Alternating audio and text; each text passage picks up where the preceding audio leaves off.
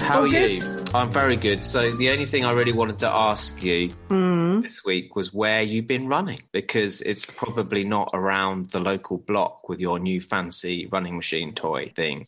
I can't remember the name of the place, but it was in Japan. And it was through some temples, multiple temples, and there was lots of deer around. So the trainer kept stopping off to stroke deer, and the deer looked just like the deer you would see in Bambi, and it was lovely. So he would stop and walk, and I would kind of catch up with him because I'm a slow plodder. And then when he runs, the whole treadmill goes like 2 point something. Does it? It just faster than I automatically. go, and I'm like going, hanging on, stay alive, and like, serious? and then pressing the button to turn the speed down. Oh my God. Then it tries to increase my incline, and like going, nope, none of that. I'm not having it. No, I'm going to hang around at the back. I'm going at my own pace.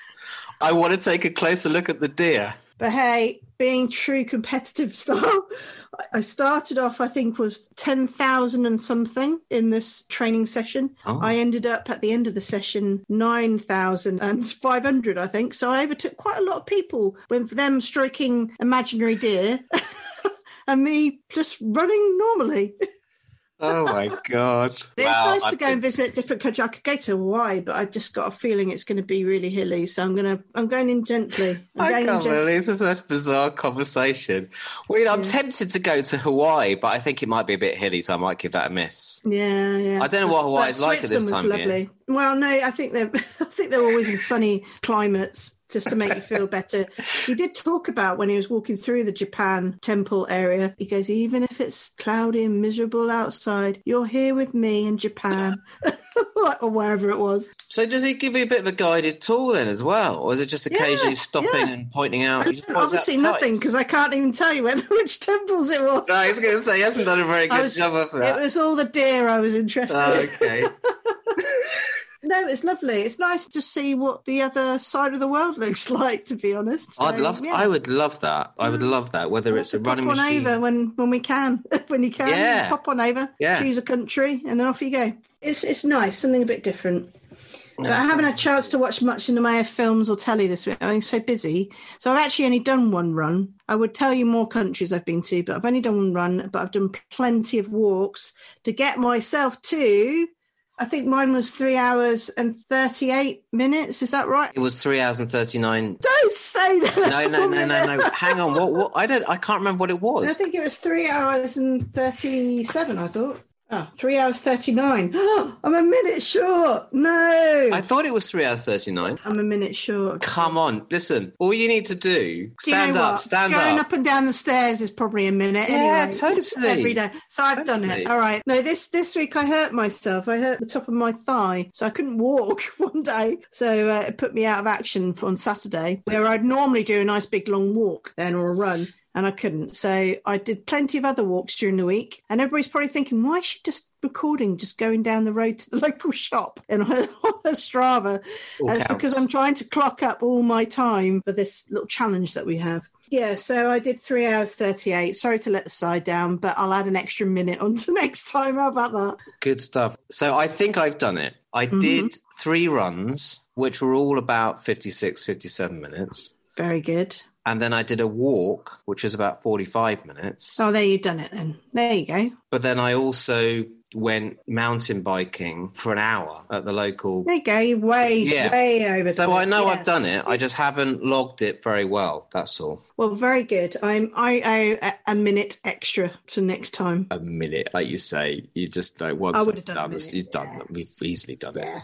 Right, so... Did you watch anything during this week? I don't think I did. The only thing I've started watching, I'm just going to say it. I'm just going to put it out there that I started watching Married at First Sight Australia. Ultimate trash TV. Yeah, I hear it's quite good, though, because lots of people I know have been watching it. Yeah, it's highly entertaining. Proper guilty pleasure stuff. I've never seen Married at First Sight. Oh, you got to do it. Why is the Australian one so much better than the other ones, though? Are they better looking? I think they're more... I don't know. I've watched the American one, was the first one I watched. Mm. Then after that, watched the English one, which was awful because in comparison to America, they were also... I mean, it was so stereotypical, actually. everyone was so kind of uptight and it was just actually a bit dull. And then the Australian ones, I think they're just a bit more entertaining, purely because quite outgoing nation, fun-loving kind of people. Yeah, just a bit more enjoyable to watch in terms of the characters. More direct as well. Exactly. To the point, no messing. Yeah. So I don't think I've watched any films this week apart from these two. What are we going to go first with? This week was the oldie was Donnie Darko, the newbie was Escape from Pretoria. So what are we doing first? Donnie Darko, okay. This was off my list, and I will attempt to explain it, because it is one of those films that you probably have to watch more than once, I think, to truly understand all the possible ramifications of what it might mean, because it's just loaded with symbolism and God knows what else. Anyway, this came out in 2001, directed by Richard Kelly, starring Jake Gyllenhaal and Jane Malone, Mary McDonnell, Maggie Gyllenhaal as Jake Gyllenhaal's sister, actually in the film. And I had forgotten about this, that Patrick Swayze is in this film, as is Drew Barrymore. And there are a few other faces that pop up as well. Interestingly, Seth Rogen plays a minor role in this, not obviously in any way a comedic role at all. A ruffian, isn't he? Yeah, exactly, before he started out on that path. So it is about a troubled teenager, Donnie Darko, strange name, but it's a strange film. He suffers from a mental illness that we know right from the start. He's seeing a psychiatrist. And so the whole setup of the film is he's a little bit unhinged in a family that is, I suppose, slightly fragmented, in so much as I think quite early on we see a dinner scene where Donnie and his sister are kind of arguing about quite close to the bone subjects whilst their little sister is listening on and their parents are despairing. And so it kind of sets the scene that we're in this kind of teenage angst world. Plus, as I say, Donnie has this additional issue and has these episodes where he wakes up at night drawn by a vision or a voice of a guy dressed up in a rabbit suit called Frank. And Frank leads him, draws him out of the house to get up to no good. And the first time we see this, whilst he's out of the house, this freak accident occurs where this plane jet engine literally drops out of the sky and crashes into Donnie's room. Of course, he's not in the room. So when he comes back from this dreamlike walk where he meets Frank and is told by Frank that the world is going to end in 28 days, 6 hours, whatever it is. Yeah. And that's the whole setup. He comes back to the house, realizes what's happened, and starts to wonder why he wasn't in that room and starts to question, I suppose, everything around him. He's already quite a troubled soul who's also incredibly intelligent. And I suppose the running theme of this is that he questions a lot of modern day beliefs or constructs that most people live their lives by. He questions everything at school. And this is no more personified than this character that Patrick Swayze plays, a guy called Jim Cunningham. This motivational speaker who has his whole theory about how people should deal with fear. He's constantly on TV. He's almost like some kind of evangelist, if you like. And this guy eventually turns up to talk to the kids at school, and Donnie questions him. And he just gets into a lot of trouble at school. He's very quickly identified as a kid that is not to be trusted. And as the film progresses, he is manipulated by Frank, this giant guy in a rabbit suit, to go out there and commit these mini crimes, do things that he probably wouldn't normally do. It's almost like his mind is taken over. And by doing what he does, it slowly builds to a head, which in turn is a countdown to what is perceived by him to potentially be the end of the world. And whilst this is all playing out, he starts to think that the answer to the modern day world and all of the wrongdoings that are happening in the world, everything that's wrong with it, can be solved by time travel, by this parallel universe. He starts to believe that the way to solve all the problems is by listening to Frank And by listening to him, he kind of leads himself to this place where he believes if he can travel in time, he can kind of fix what's going on. I'm not going to say anything more than that because the ending would be a massive spoiler, which everything builds to. Along the way, he finds some normality in his life through a relationship he has with a new girl at school who becomes his girlfriend. And she actually, in some ways, becomes his anchor throughout the film, I would say. And plays quite an important role in the final part of the film as well. It's one of those films that you watch, and if you haven't seen it before, you're like, what is going on? It really is one of those. I mean, I remember when the last time I watched a film, when I thought, right, as soon as I finish watching this, I need to go onto YouTube and kind of type in the meaning of insert film. And I think it was when we watched The Prestige, and we were talking about time travel, and I think I then watched Inception and all these films where there are various theories as to what a film is trying to say and what is the true meaning. And I think this film is another one of those films where you could probably take various meanings from it. I suppose ultimately the way I saw it is that whether the visions of Frank are because of the medication he's taking, you don't know. There's an indication they might be and they might not be. Whether they're genuine, I think for me, it in some ways doesn't really matter. He just thinks that there is a way to solve all of the problems in today's society, which ultimately builds up to this finale of the film. Before I hand over to you, there's a joyous moment. I think this is one of the best openings of film, mainly because it starts with this shot of Donnie Darko in his pajamas, clearly after one of these night walks, where he's on this...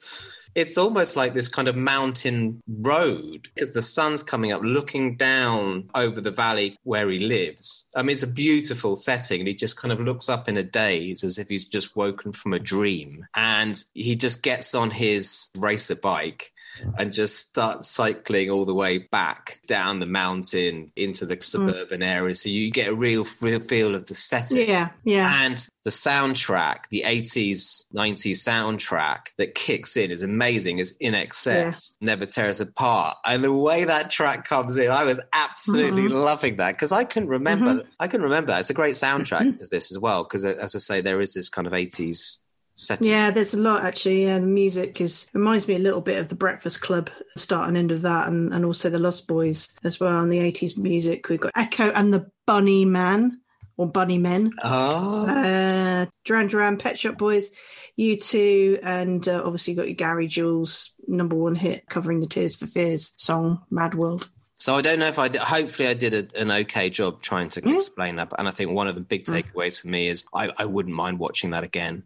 The director's cut. Now Sarah's informed me that there's a director's cut. There is, and actually I watched this on DVD. We had this on DVD, so I watched it on that. I think you could rent it off Amazon Prime as well for 99p, as you said rightly last week. But I felt I watched this for the first time. I'm kind of wondering whether I actually haven't watched this before because I don't remember most of it, to be honest, and I didn't realise there were so many stars in this film. You've already mentioned Drew Barrymore. She was in the height of her career, really, at that point. And she was also the executive producer for the film. You got Noah Weil, who is in the height of his career with ER. It's a TV series. Patrick Swayze, he was hugely famous at that time, but sort of probably on the latter end of his career at that point before, unfortunately, passed away.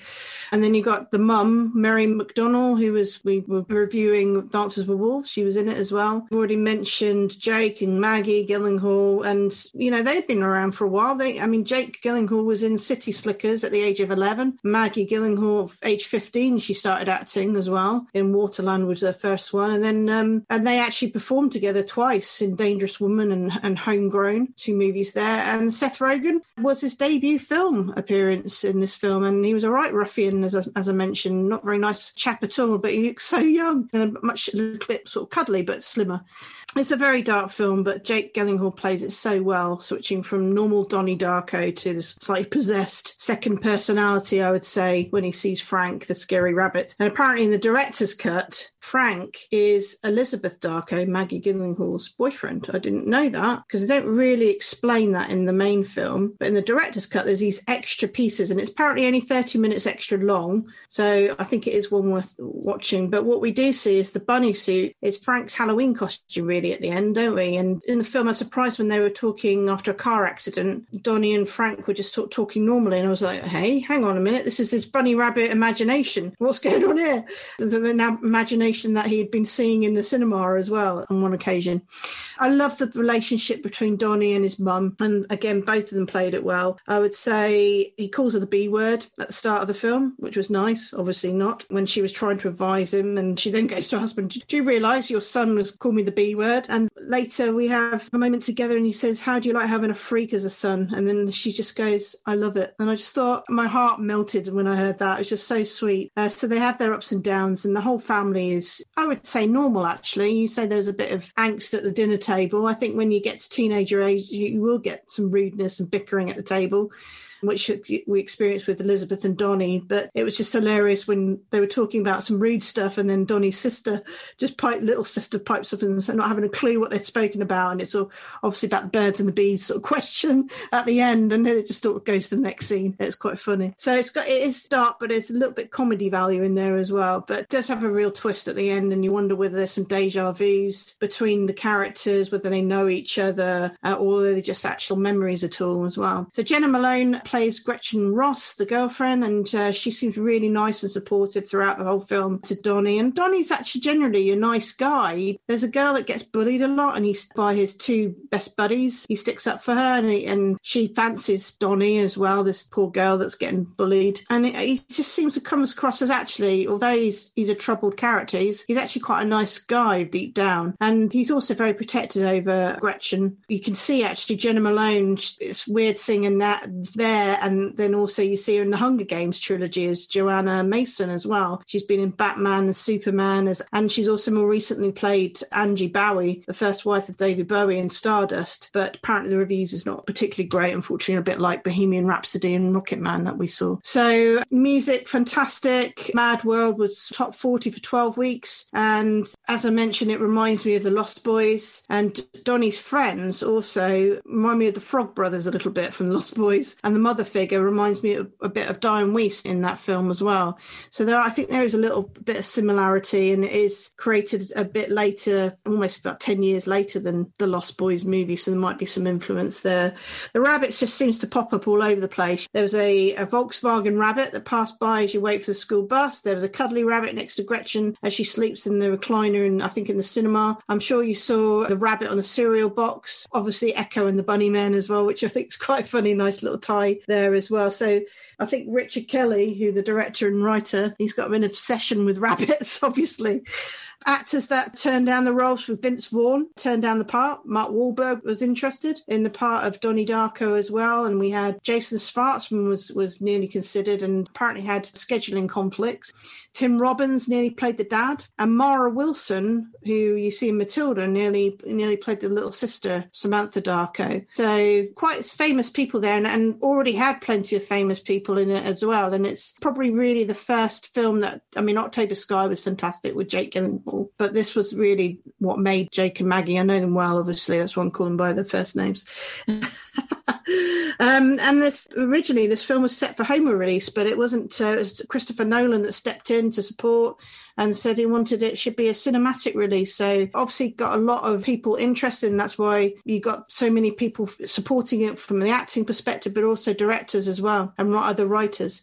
It was filmed over 28 days. Can you believe it? It's the same number of days that the countdown they had in the film. I find that really interesting. And the film, it didn't cost a huge amount to make. And as I said, executive producer was Drew Barrymore. It cost $6 million to make, but it only took $6 million worldwide gross. But that's at that time. And I think since then it's become really a cult classic. And I think a lot of people have watched it maybe on the TV or DVD or whatever afterwards. And I don't think you necessarily need to watch it on the big screen to enjoy it either. I think you can watch it on any size screen. Although Christopher Nolan said it should be at the cinema release.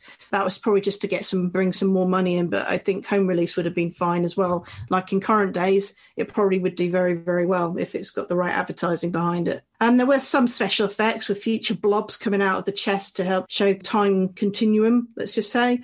And I just found it really engaging and quite smart and clever how they delivered it. And I do want to go back and watch the director's cut, see what extra bits they would have put into it. As I've already mentioned, the boyfriend scenario, I think there's lots more that could be unveiled. And I can't believe it even brought in Stephen Hawking's theories into this film. And that blows my mind as it is anyway. So I think I would like to go back and understand it a little bit more on the time travel and time continuum or quantum physics or whatever it is.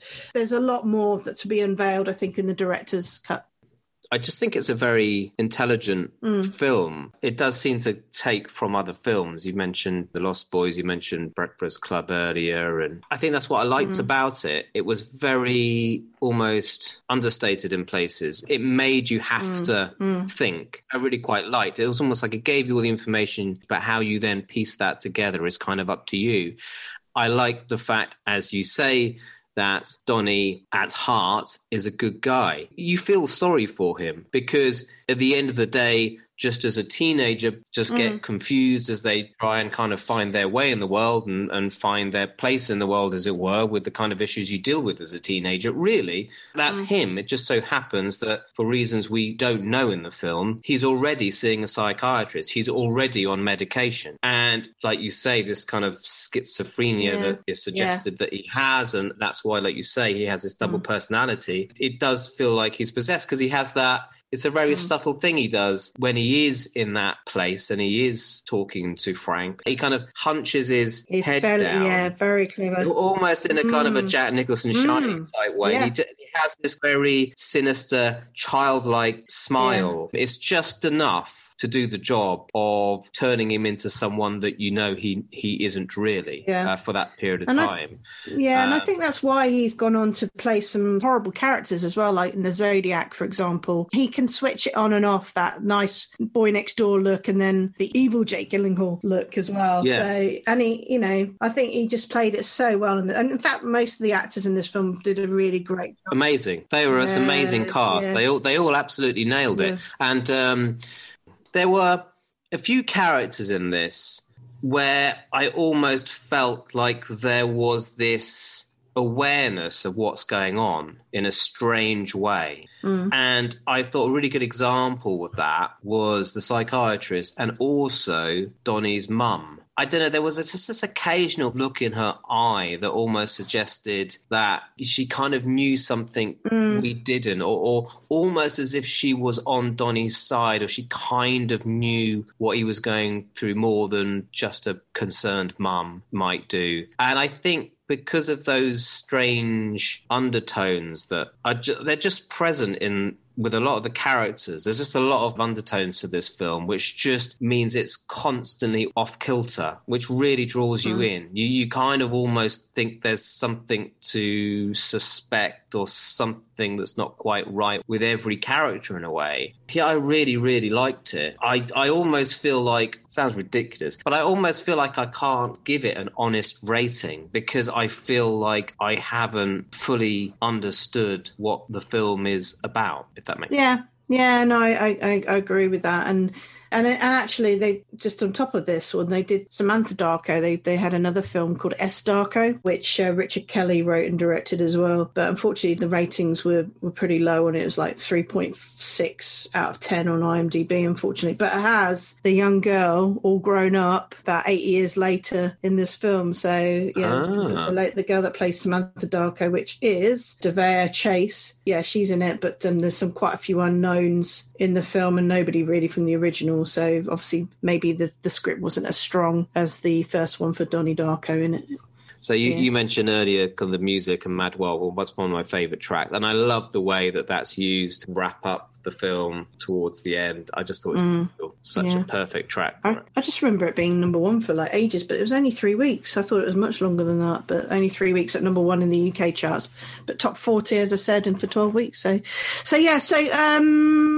my rating, I'm going to give it, because I need to understand it a bit more, I'm going to give it a 9 out of 10. It's a brilliant film. I've toyed with 9.5 or 9 out of 10, but I'm going to go for 9. that's kind of what I was thinking. So I'm going for 9, but how about this? We both go for 9, but for this one specific film, why don't we both watch the director's cut and then and reconvene and reevaluate the score? Yeah, why not? Okay. Yeah, let's do that. That sounds a great idea. Cool. And you can get director's cut. We've ordered it on DVD or Blu-ray. You can get it at the moment. I'm not sure you can get it on live streaming at the moment. All good. So that was Donnie Darko. Great scores and one definitely to watch. And everything is a bit of a blast from the past, actually. So it was a great watch. So next film is Escaped from Pretoria. Escape from Pretoria, yeah? That's the one. I can't do the accent. I'm not going to even bother. I can do Australian accents. My South African accent is nowhere near as good as Daniel Radcliffe's in this film. I thought his accent was pretty good, actually. I know, I'm joking. Right. It was pretty good. You're right. Very good. I have to say my Aussie accent's probably a Scotland accent is pretty good as well.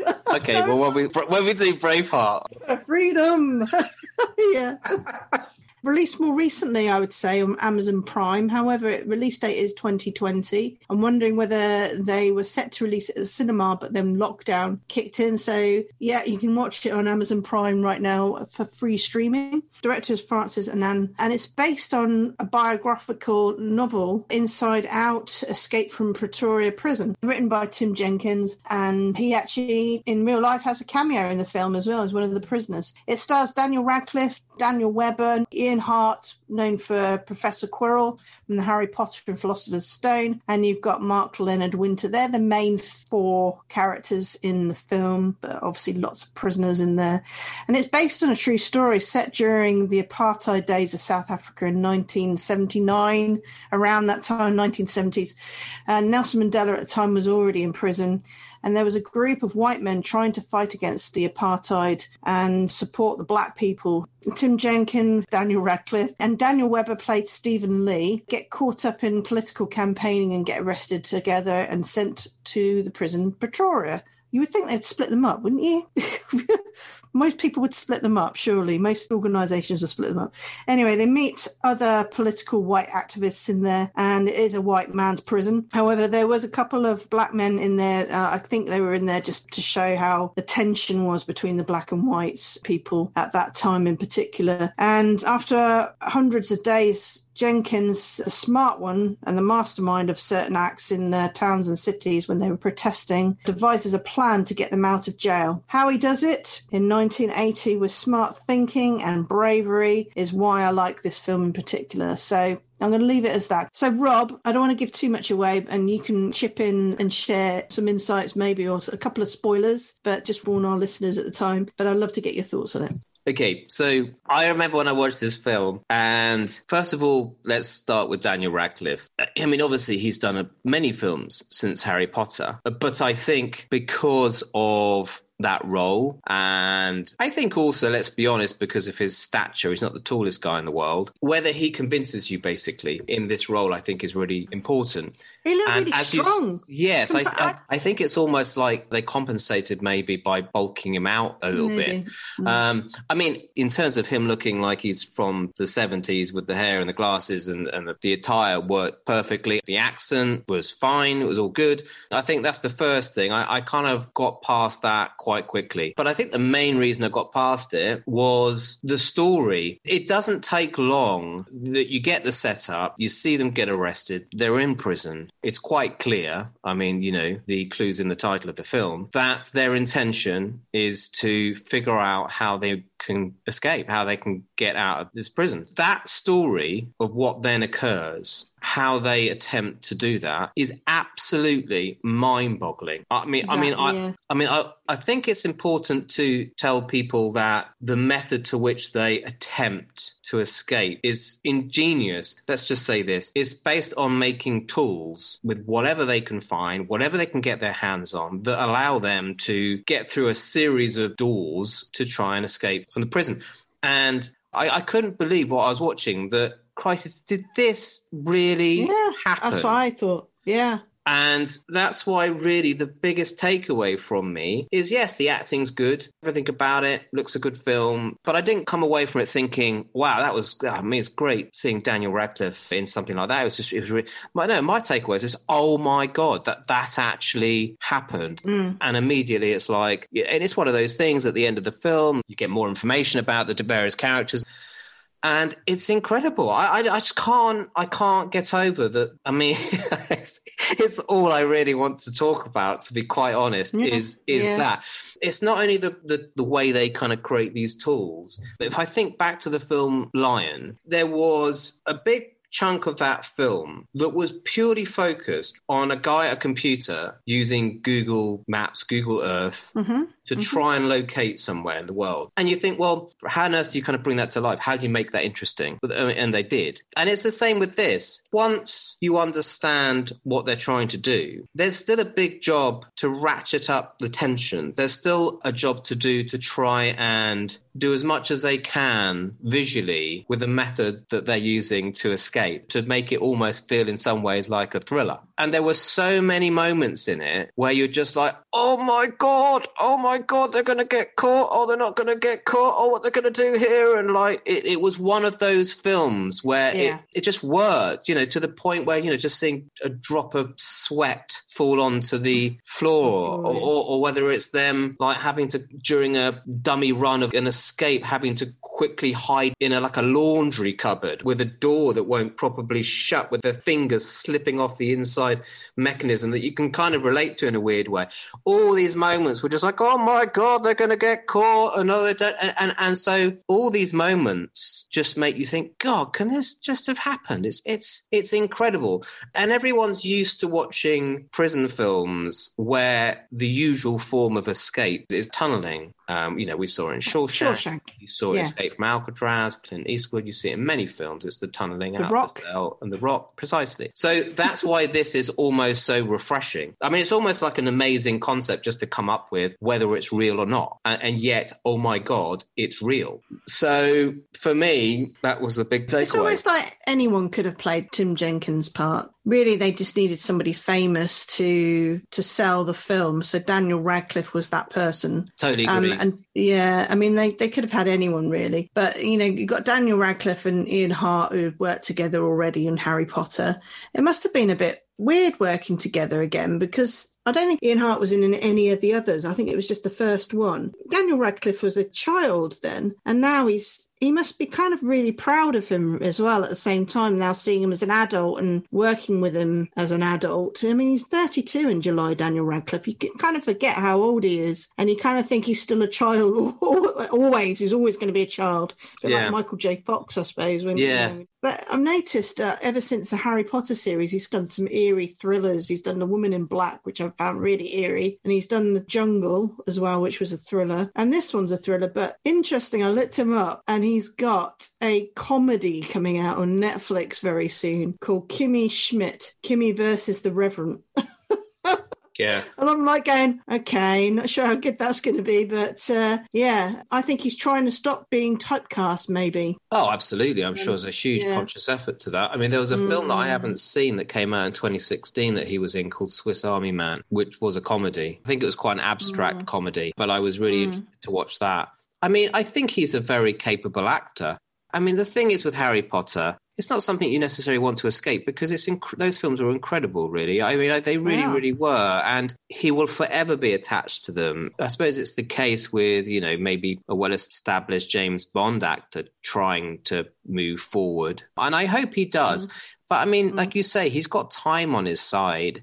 I think as long as he doesn't return to that role, at least not in the immediate future, I think he's a very engaging actor to watch. He is a good actor. And he was in this. But as I said, I think anyone could have played that part, because it still would have been engaging. They could have brought somebody that could have tried to launch into Hollywood a bit more, because the fact it was real life and that actually happened, as you said, what blows your mind, really. And that's why I quite enjoyed it, actually. And surprisingly, it was filmed in South Australia as well. Interesting, it's not filmed in South Africa. I wonder if there's some political reason for not doing it there. Well, I imagine it's normally to do with tax breaks these days as to where they choose to film. Well, the good thing is the escapees were all pardoned by the South African president in 1991, and that's by President F.W. de Klerk. But it's an incredible story, really, and I really recommend people watch that. I would just say, building up to a rating for this,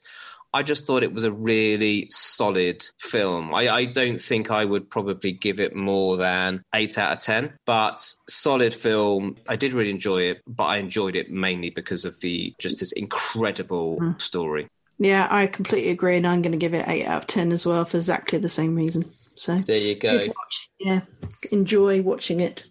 So the new film for this week is The Little Things. The Little Things. So this came out on the 11th of March, The Little Things. This is directed by John Lee Hancock, starring Denzel Washington, Rami Malek, and Jared Leto. So Kern County Deputy Sheriff Joe Deacon is sent to Los Angeles for what should have been a quick evidence-gathering assignment. Instead, he becomes embroiled in the search for a serial killer who is terrorizing the city. I just got this kind of glossy, starry thriller in my head for this, which hopefully enjoy. I think it's got a bit of a Seven feel to it, I think, when, with Brad Pitt's Seven. Yeah, so you can rent it on Amazon, Chili, Sky Store, TalkTalk TV, and Rakuten TV. It is the higher priced rental, so you may want to wait a month and it might be slightly cheaper then, or might be free streaming.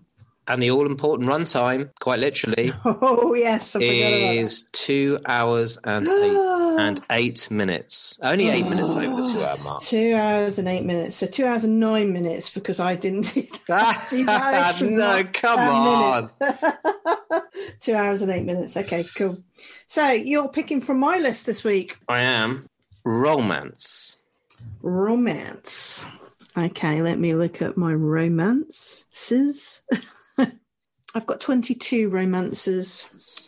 You have been busy. Right. So, okay, it's the 15th today, so it's number 15. It's a classic. It's St. Elmo's Fire. Oh, wow. 1985. Okay, I must have seen this film. I must have seen it. It's an old classic. It's in that kind of Breakfast Club era, isn't it? Yes, pretty much similar gang. Same gang, which is why I think I would have seen it. So, St. Elmo's Fire, 1985, directed by Joel Schumacher. I mean, Emilio Estevez, Rob Lowe, Andrew McCarthy, Demi Moore, Judd Nelson. I mean, it's the Brat Pack. It's the Brat Pack. Andy McDowell's in it. Oh, my God. Yeah. This is about a group of friends just out of college struggling with adulthood. That's all you need to know. And it's streaming right now on Sky Go and Now TV, so that's perfect. And for most people that have those, and you can rent and buy off most online channels. So The Little Things and St. Elmo's Fire. Proper classic film. It is. Actually, hang on. We have, of course, forgotten the runtime again. Oh, is it a shorty? Or it's probably a long one, isn't it? No, it's not too bad. It's 1 hour and 50 minutes. So we have to exercise for 3 hours and 58 minutes. Which is similar to what we did on week 1. Okay, that's fine. So it could be running, walking, or cycling, or whatever. Yeah, I mean, you can go running in Japan if you like, if you're that lucky, or it could just be a walk, or it could be the cleaning. A walk in Hawaii. There you go, if you got the option. The world's quite literally your oyster. Yeah. Now I'll go and see the horses, I think. I like going to see the horses around this way. This is going to be the first, you do realise now, Sarah, this is going to be the first thing I ask you every week now, because it's absolutely intrigued. Can't go anywhere, can we? I know. Can't go anywhere at the moment. So why not? I'm going to run in these different locations that I'm intrigued about. Oh, I'm very jealous, very jealous. So 3 hours 58 minutes and add on the 1 minute for Sarah and normal runtime for Rob. I'm going to try my best to make sure it's all logged on Strava. Yeah, so I'm looking forward to these films. One's quite dark and the other one's dark but happy.